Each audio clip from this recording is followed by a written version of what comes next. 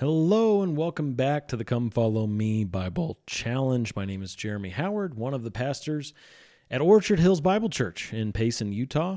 Do you live in the Payson, Utah area? Somewhere within an hour of here? Come visit. Would love to meet you. We meet Sunday mornings at 9:30 for Sunday school for all ages. We have corporate worship together at 10:45. Would love to visit with you, get to know you better. Can also come on Wednesdays at 7. We have a Bible study at 7 o'clock. We've been doing a series on angels and demons.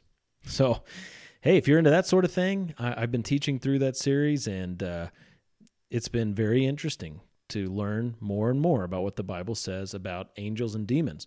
For instance, did you know that Psalm 78 says that manna, that bread type stuff, the wafer material that was fed to Israel in the wilderness back in the book of Exodus, did you know that manna, according to Psalm 78, is angels' food? Wow. Angels' food. Crazy. Well, thanks for joining me today. We're not talking about that at all. We are covering Titus chapter 2. There's a small portion of Titus 2. What's on the schedule today, the LDS schedule for this year going through the New Testament, is 1st and 2nd Timothy and Titus. Did you know that is like 12 chapters? Well, we're just picking the end of Titus 2, 11 to 15, one of my favorite passages in the whole of the Bible. Titus 2, 11 to 15. Let's take a gander. I guess real quick, context. In the book of Titus, the Apostle Paul is writing to a young man who he left in charge at the island of Crete to establish order in the churches. In chapter 2, he was telling Titus, here's what you can encourage these different demographics to do. Men, women of different ages even, masters, slaves, etc. Here's what you can urge them to do to live for the Lord in their particular contexts. And then after he does that, he gives us this amazing little passage that kind of just stands on its own. Titus 2, 11 to 15. Here's what it says. For the grace of God has appeared, bringing salvation to all men, instructing us to deny ungodliness and worldly desires, and to live sensibly, righteously, and godly in the present age, looking for the blessed hope and the appearing of the glory of our great God and Savior, Jesus Christ, who gave himself for us to redeem us from every lawless deed and to purify for himself a people for his own possession, zealous for good deeds. These things speak and exhort and reprove with all authority. Let no one disregard you. Great, great passage. As you start this passage out, it can almost seem like Paul is teaching some sort of works righteousness salvation, or just some contrarian form of grace compared to every other passage about grace that he's written. He says the grace of God has appeared, and it's like, yeah, amen. Bringing salvation to all men. Yes, amen. And we recognize, obviously, not every man is saved, but the offer of salvation goes out to all men indiscriminately. This grace of God has appeared, instructing us to deny ungodliness and worldly desires. So is Paul contradicting himself? Because we've looked in Romans and Galatians and Ephesians and Philippians. We've seen Paul say over and over again that grace is a gift. It's unmerited favor. Is he now saying that you can merit the favor of God? That God's grace is actually work for us? That we have to deny ungodliness in order to receive grace? That we have to deny worldly desires in order to qualify ourselves as candidates for grace?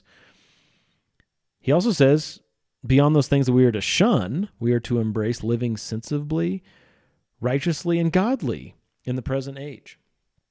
Well, he is not defining grace with this, okay? He's not saying, this is what grace is. Grace is you working hard to be perfect, okay? That's not what he says. What he is doing is he's writing to Titus, who, of course, is a believer. Titus is a Christian. Titus is someone who has already been forgiven of all of his sin, past, present, and future, because of the finished work of Jesus. And he's telling Titus to talk to other believers about how they are to live. And how they are to live is an outflow of the gospel itself. The gospel is the work of Jesus, and it is applied to our lives at a moment in time, once for all, based on faith, not on works. However, the life that we live after believing in the gospel is directly tied to the gospel.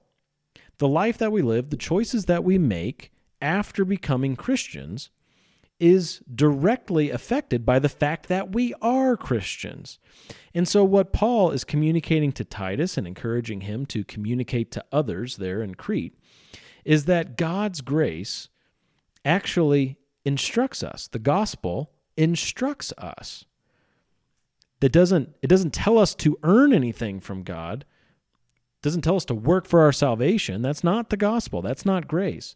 However, God's grace, which is a free gift, though it is a free gift, it instructs us to live in a certain way, a way that honors God.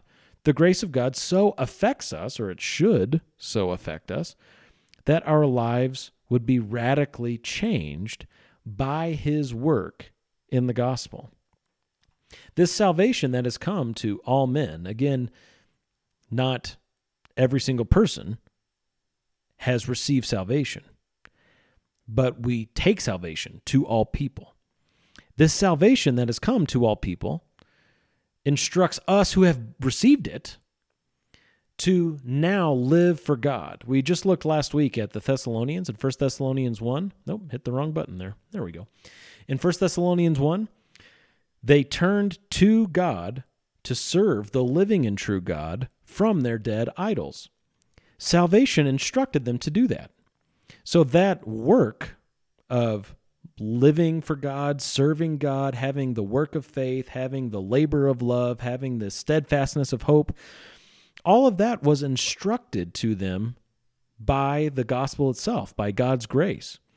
Now, that doesn't mean that their work and that their labor became the gospel. I mean, Paul would say, heaven forbid. But they were instructed by the gospel to live in a different way. That's what the gospel does. God's power, the gospel itself, changes people.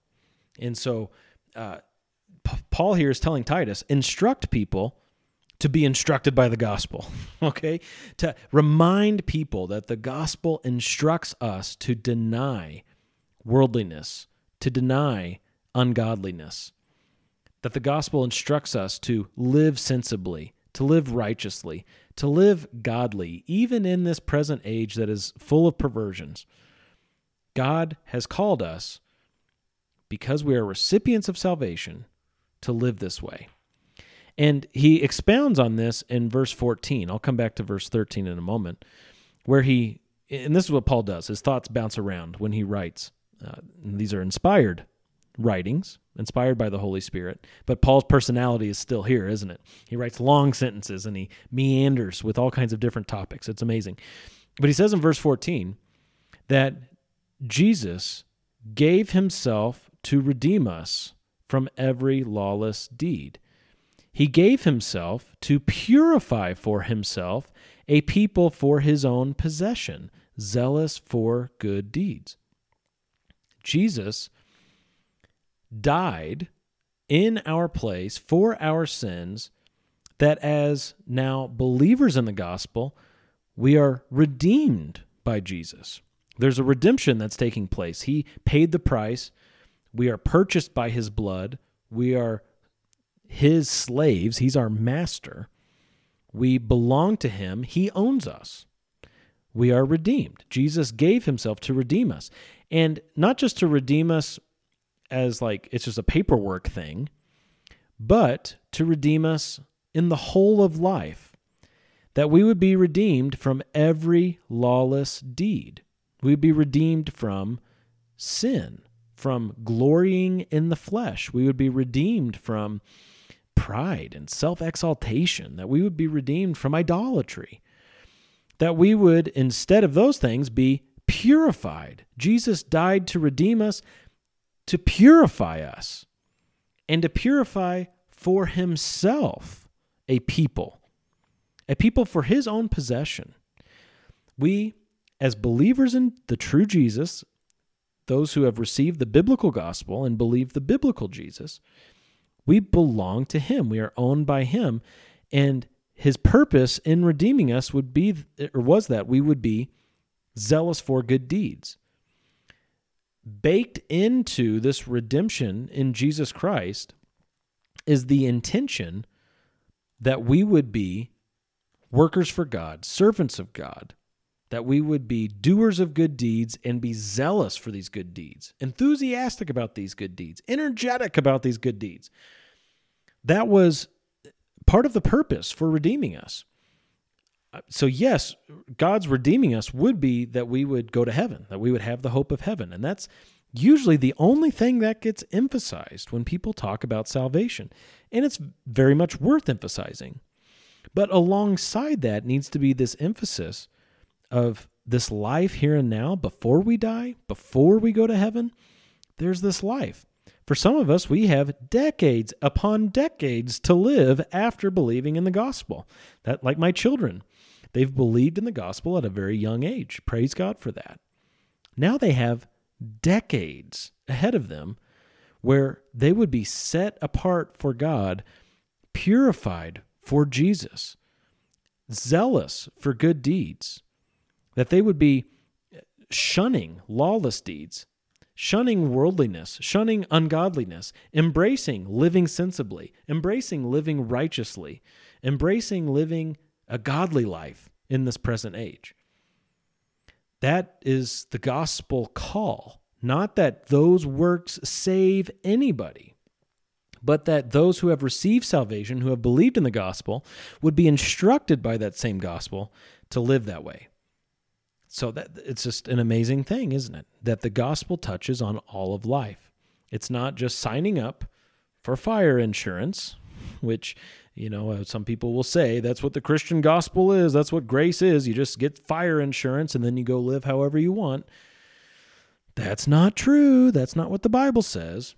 The Bible says that, yes, if you want to use that illustration, you do get fire insurance.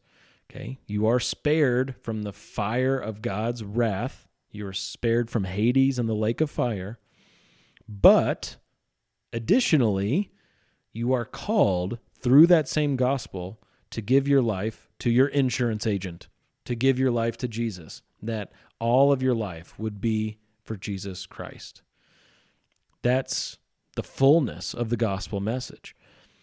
And for those of us who are believers, we also have this amazing verse tucked in the middle of this, verse 13, that as we are living sensibly and righteously and godly, verse 12 says, we also get to look for the blessed hope and the appearing of the glory of our great God and Savior, Christ Jesus. So let's take the second part of that verse first. Jesus here is called God. Very important, isn't it? You don't just throw around that term, and Paul certainly didn't, but he says that our great God, our great Savior, is Christ Jesus. Jesus isn't a separate being from God. Jesus is the one true God. He's our great God and Savior. Very important to understand. This is Trinitarian stuff. Some people don't like the Trinity and are skeptical of the way it's been articulated through church history. And okay, I can understand some skepticism about how men articulate doctrine. Okay, I can understand that. But so let's just set that aside and focus on what the Bible says. Right here, the Bible is calling Jesus God. Paul, the apostle, is calling Jesus God. How many gods did Paul believe in? You better believe he only believed in one God. Paul was not a polytheist. Paul was not a polytheist. That's kind of funny. Paul was truly a monotheist, one God. He says in 1 Timothy chapter 2, verse 5, there is only one God. He's absolutely clear about that. And Jesus is God. Is Jesus the Father? No, Jesus is the Son. So now you have this doctrine of one God, yet there's God the Father and God the Son. You'll also note, of course, in Paul's writings, There's the Spirit, God the Spirit. You have God the Father, God the Son, God the Spirit. 3 gods? Nope. 1 God. Okay, that's important to notice. But then also you have, in the first half of verse 13, that this is what believers get to do, to look for the blessed hope. This does kind of go back in my mind to 1 Thessalonians 1, where we touched on briefly the idea of waiting and serving at the same time, that we are to serve the Lord as we wait for the appearance of His Son. We're to serve God, waiting for the appearance of His Son, Jesus Christ, who rescues us from the wrath to come. Very similar passage here. We are to serve the Lord, living sensibly, righteously, and godly in the present age, waiting for or looking for the blessed hope, which is the appearing of the glory of our God, Jesus. That's amazing. So if you're a believer in Jesus Christ, what are you waiting for? What are you waiting for? You are looking for the appearance of Jesus, which could be any day.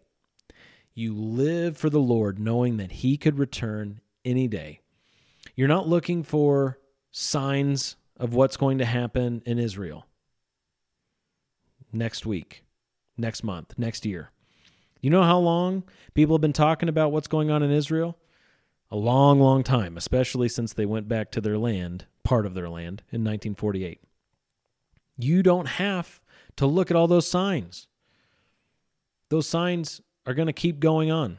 Okay, you're going to think, oh, there's a lot of stuff going on over there. That means Jesus is going to return soon. No, there's nothing, no sign that precedes the coming of our Lord. It could actually be when we think Israel's totally dormant. Maybe they're driven out of their land. Maybe statehood is taken away from them sometime in the future. Maybe all that happens to Israel, and it's just like nothing happening. It seems like we've taken steps back. And so a lot of people would say, well, Jesus isn't going to be returning because there's nothing happening in Israel.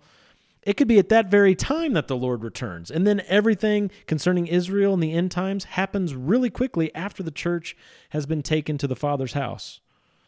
That could be the case. All right, we just simply don't know when Jesus is going to return. So instead of paying attention to all that stuff, as Christians, we should look for the blessed hope. We should look for the return of Jesus. This also means we don't have to fear. Some people can get really afraid and think, well, I read about this tribulation that's coming in Revelation, how a third of the world's going to experience this, and the water's going to be turned to blood, and there's going to be the sun scorching people, and hailstones that are really big. You read all that stuff. That's not for you. Don't have your eyes focused looking for those tribulation signs. You get to look for the blessed hope, the appearing of Jesus. That's the next thing for you if you are a believer in Jesus Christ. But if you are not a believer in Jesus, you don't have a hope. If you're not a believer in the gospel, if Jesus Christ isn't your God and Savior, you don't have hope. And the next thing for you is that you will face the judgment of God. You'll either die, and after you die, then comes judgment. This is Hebrews chapter 9. Or you will go through this time of God's wrath being poured out on the face of the earth. You will not be rescued from the wrath that is to come because Jesus is not your Savior. So, my advice to you, my encouragement, my admonition, my instruction is to believe on the Lord Jesus Christ and you will be saved. Believe that Jesus, who is God, died in your place for your sins, paid the full price. There's nothing left for you to pay. And He rose again on the third day, proving that He is who He said He was. He is Lord of all things, and death could not hold Him. He ascended into heaven, and He's at the right hand of God the Father, interceding for His own. Trust in what He has done. Put all of the chips on the table in His direction. All of your hope is placed on the work of Jesus, and you will be saved. Don't rely on your baptism. Don't rely on the good deeds that you've done. Don't rely on the fact that, you haven't been as bad of a sinner as some other people. None of that matters. What matters is Jesus and what he has done. Would you trust in him today and believe on him with your whole heart? It would be just a major blessing. It would be the best thing you've ever done in your life, and you would never, ever regret it. Thanks for listening. Hope this has been an encouragement. I love looking at the Bible, love studying the Bible. Thanks for joining me, and I hope you have a great day in the Lord today. God bless.